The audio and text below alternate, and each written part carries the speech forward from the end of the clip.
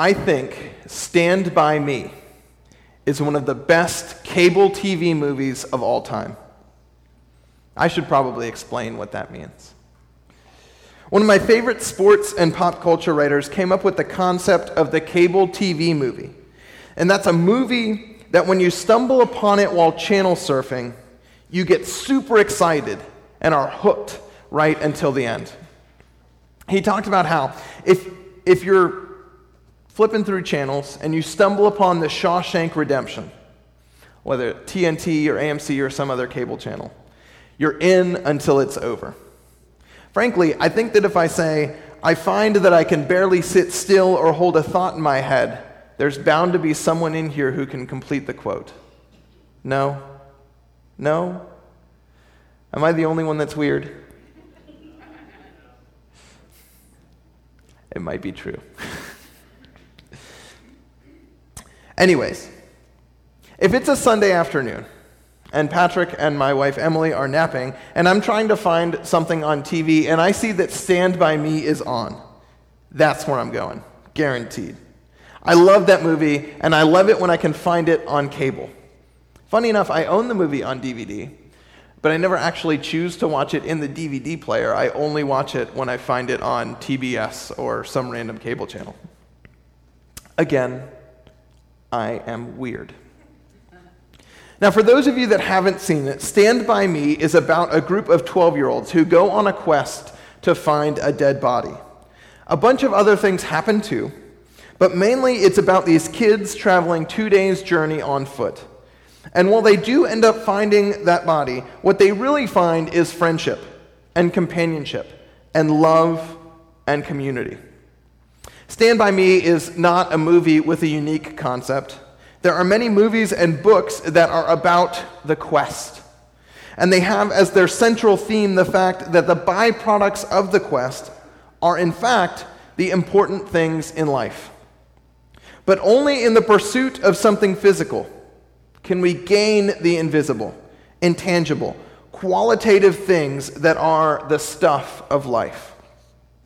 Our movies and our TV and our literature are filled with examples of the physical modeling and mirroring and standing in for the invisible, for the emotional, for the spiritual. Similarly, our Bible is filled with these stories. This morning, we are going to talk about one such story. We're in a sermon series entitled Seeking God. During this series, we're going to talk about what it means to seek God. What are those things that we are seeking in our search for God, and how we can find those things when we find God. Today, we are looking at community, how we find God as a part of community, and how those of us that are seeking community can find it as part of a church and can be drawn into the communal life of God.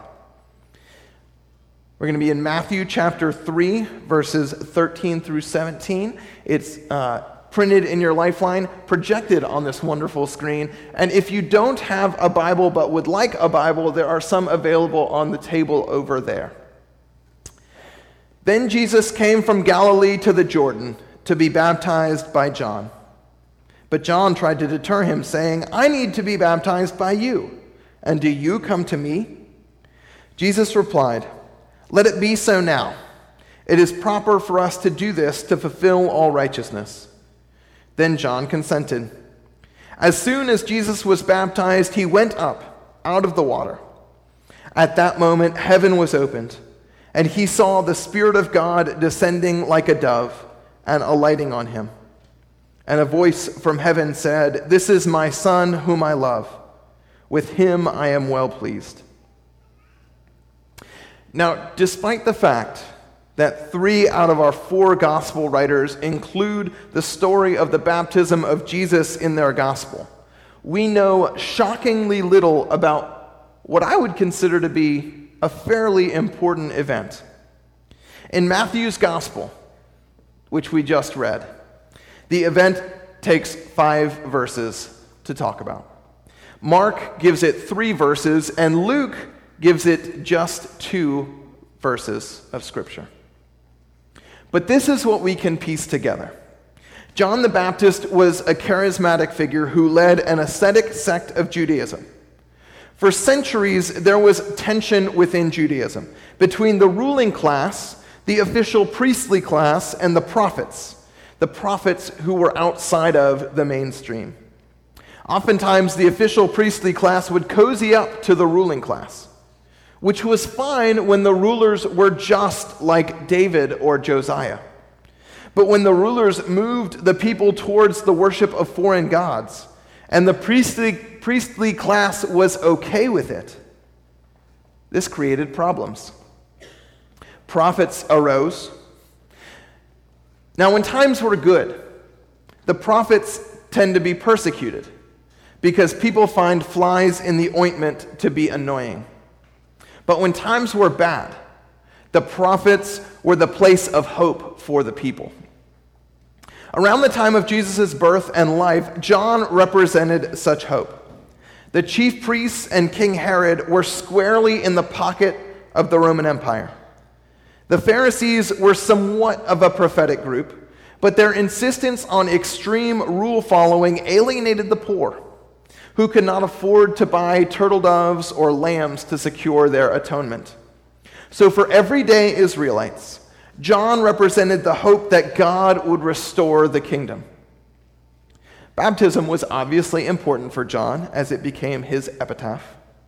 John's baptism was one of repentance of sins. Now, according to strict temple laws, repentance and forgiveness and atonement was accomplished through ritual sacrifice. But you had to buy the animals for sacrifice, and you had to pay for it using the official temple currency. But you weren't paid by your job in the official currency of the temple, so you had to exchange your money. And there were, of course, outrageous fees and surcharges every step of the way. Ticketmaster did not invent the service charge. So John's response was to make repentance a whole lot easier and cheaper. But what John did increase, where John did get you, was on what you did with the rest of your life. John expected you to dedicate your life to righteousness. John called his followers to costly grace. Repentance would be easy. It's the rest of your life that it would cost you. You could become part of John's community fairly easily, but the implications of joining that community would cost you everything else. You would never, ever be the same after your baptism. Most of the temple elites and those who took part in the ritual of the temple sacrifice banked on being able to use the temple rituals as a way of underwriting the lives they were already living. The people that came to John for baptism were using that ritual as a way of renouncing the lives they were living. But all of this makes even more confusing the fact that Jesus came to John to be baptized. Why did he do this? He didn't need a baptism for the forgiveness of sins.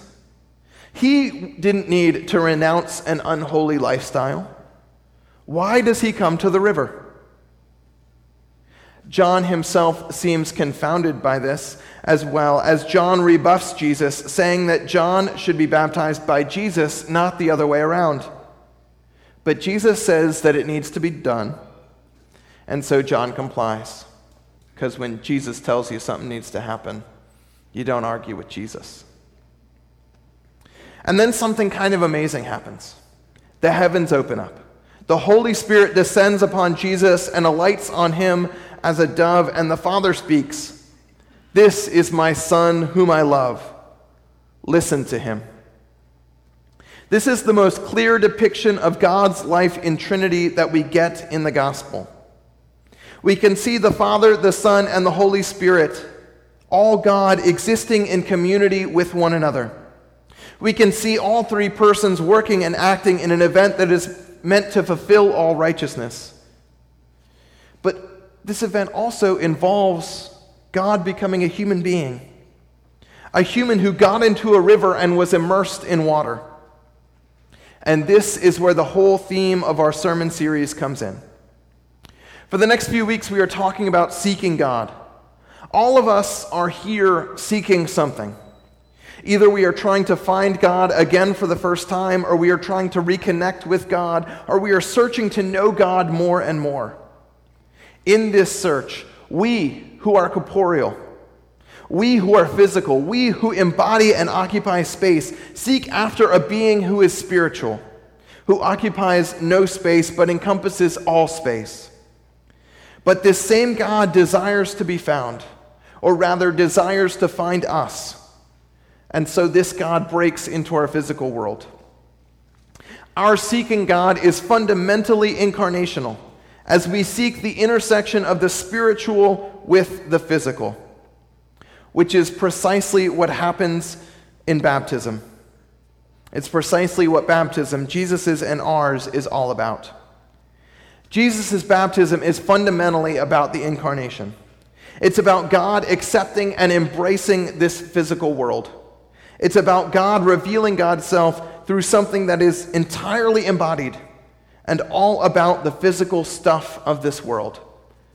Our baptism is fundamentally about God's same acceptance of things of this world, namely humans who embody physical space.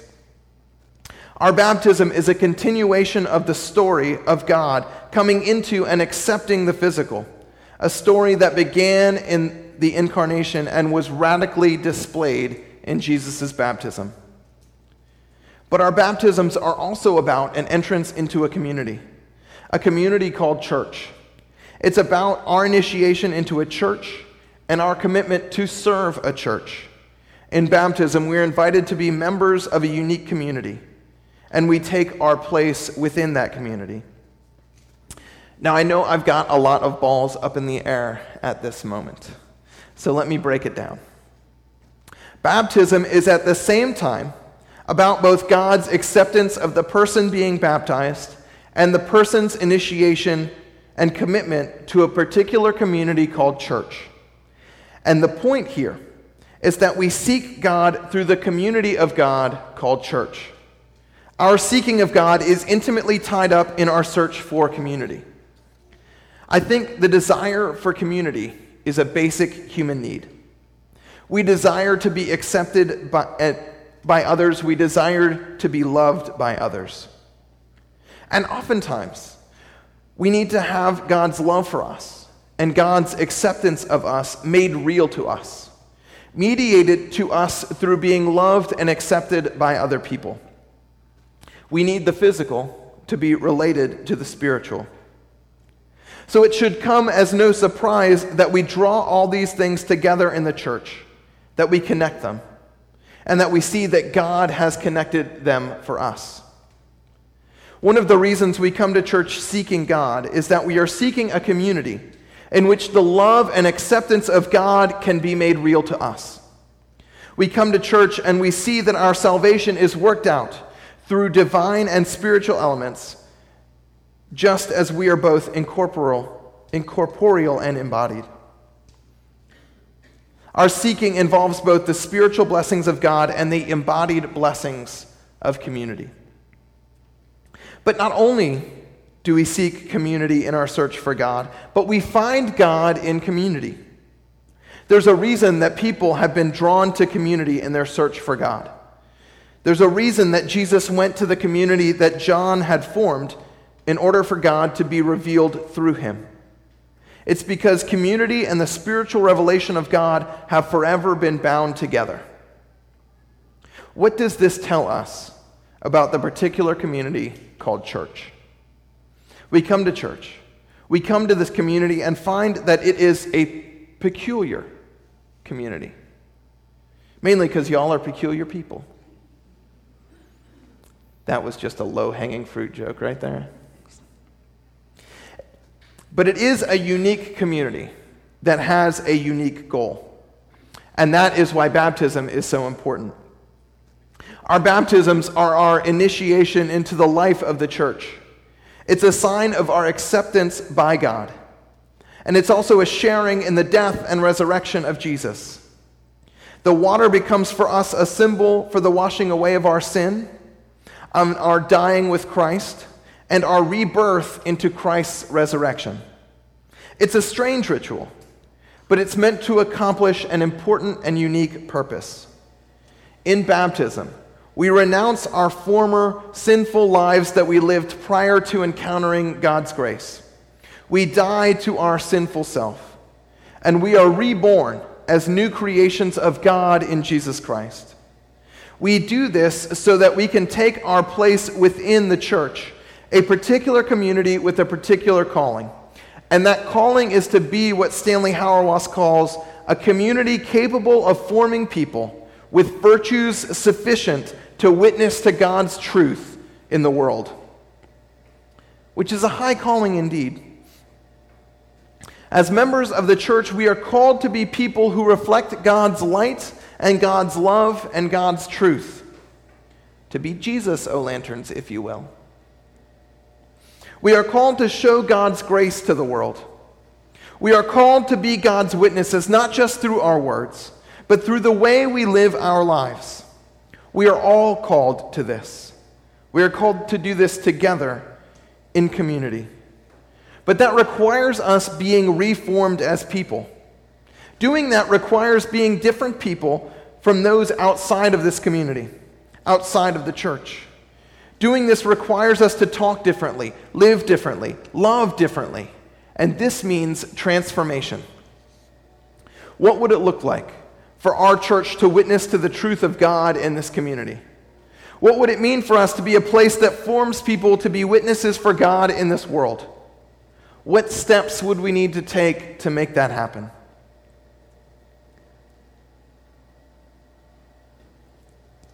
Sorry.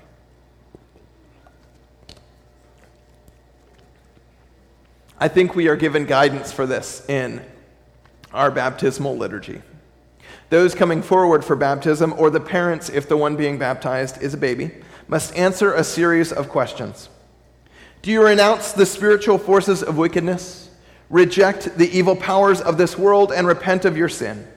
Do you accept the freedom and power God gives you to resist evil, injustice, and oppression in whatever forms they present themselves? In other words, are you ready to live an alternative life to the way that the world lives? Do you think there are things in this world and things in your life that need to be rejected? Are there things that we need to fight against and work against? And can you name them and repent of them? Do you accept Jesus Christ as your Savior, put your whole trust in His grace, and promise to serve Him as Lord through the church, which Christ has opened to people of all ages, nations, and races? Having rejected the forces of sin and evil and death, will you turn to Jesus?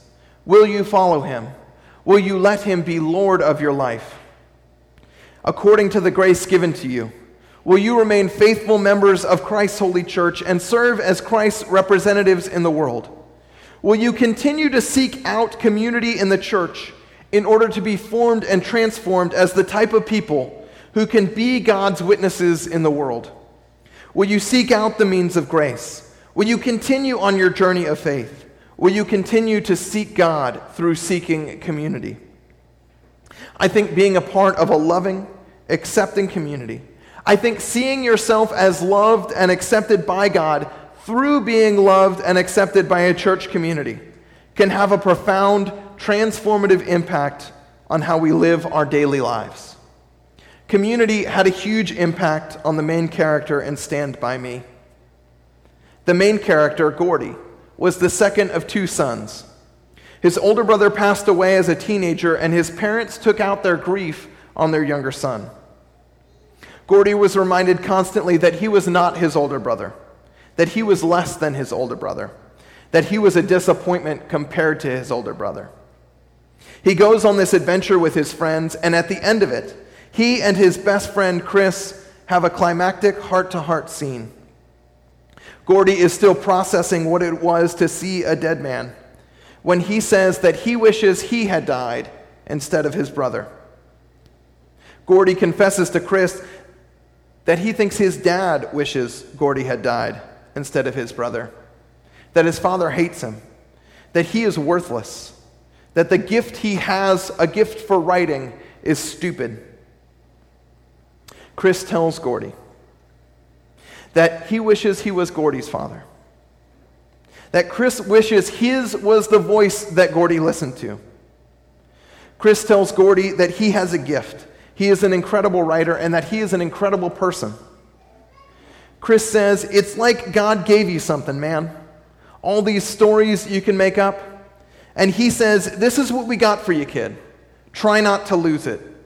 Kids lose everything unless there's someone there to look out for them. Gordy, the main character, goes on to be a successful writer and to have a family of his own. We see him at the end of the movie finishing up the newspaper article he's writing so that he can go to play with his son. We don't see much of him as an adult, but we know that what his best friend said, the loving words and accepting words and encouraging words that his best friend said, were transformative and allowed him to succeed in life. We all have been given a gift by God, and all of us, kids or adults, can lose everything unless there's someone there to look out for us. The loving words spoken by God to us in our baptism, the loving words spoken to each of us here in this community by this community, can have the same transformative impact. May you be known and accepted and be loved by God through being known, loved, and accepted by this church. Let us pray.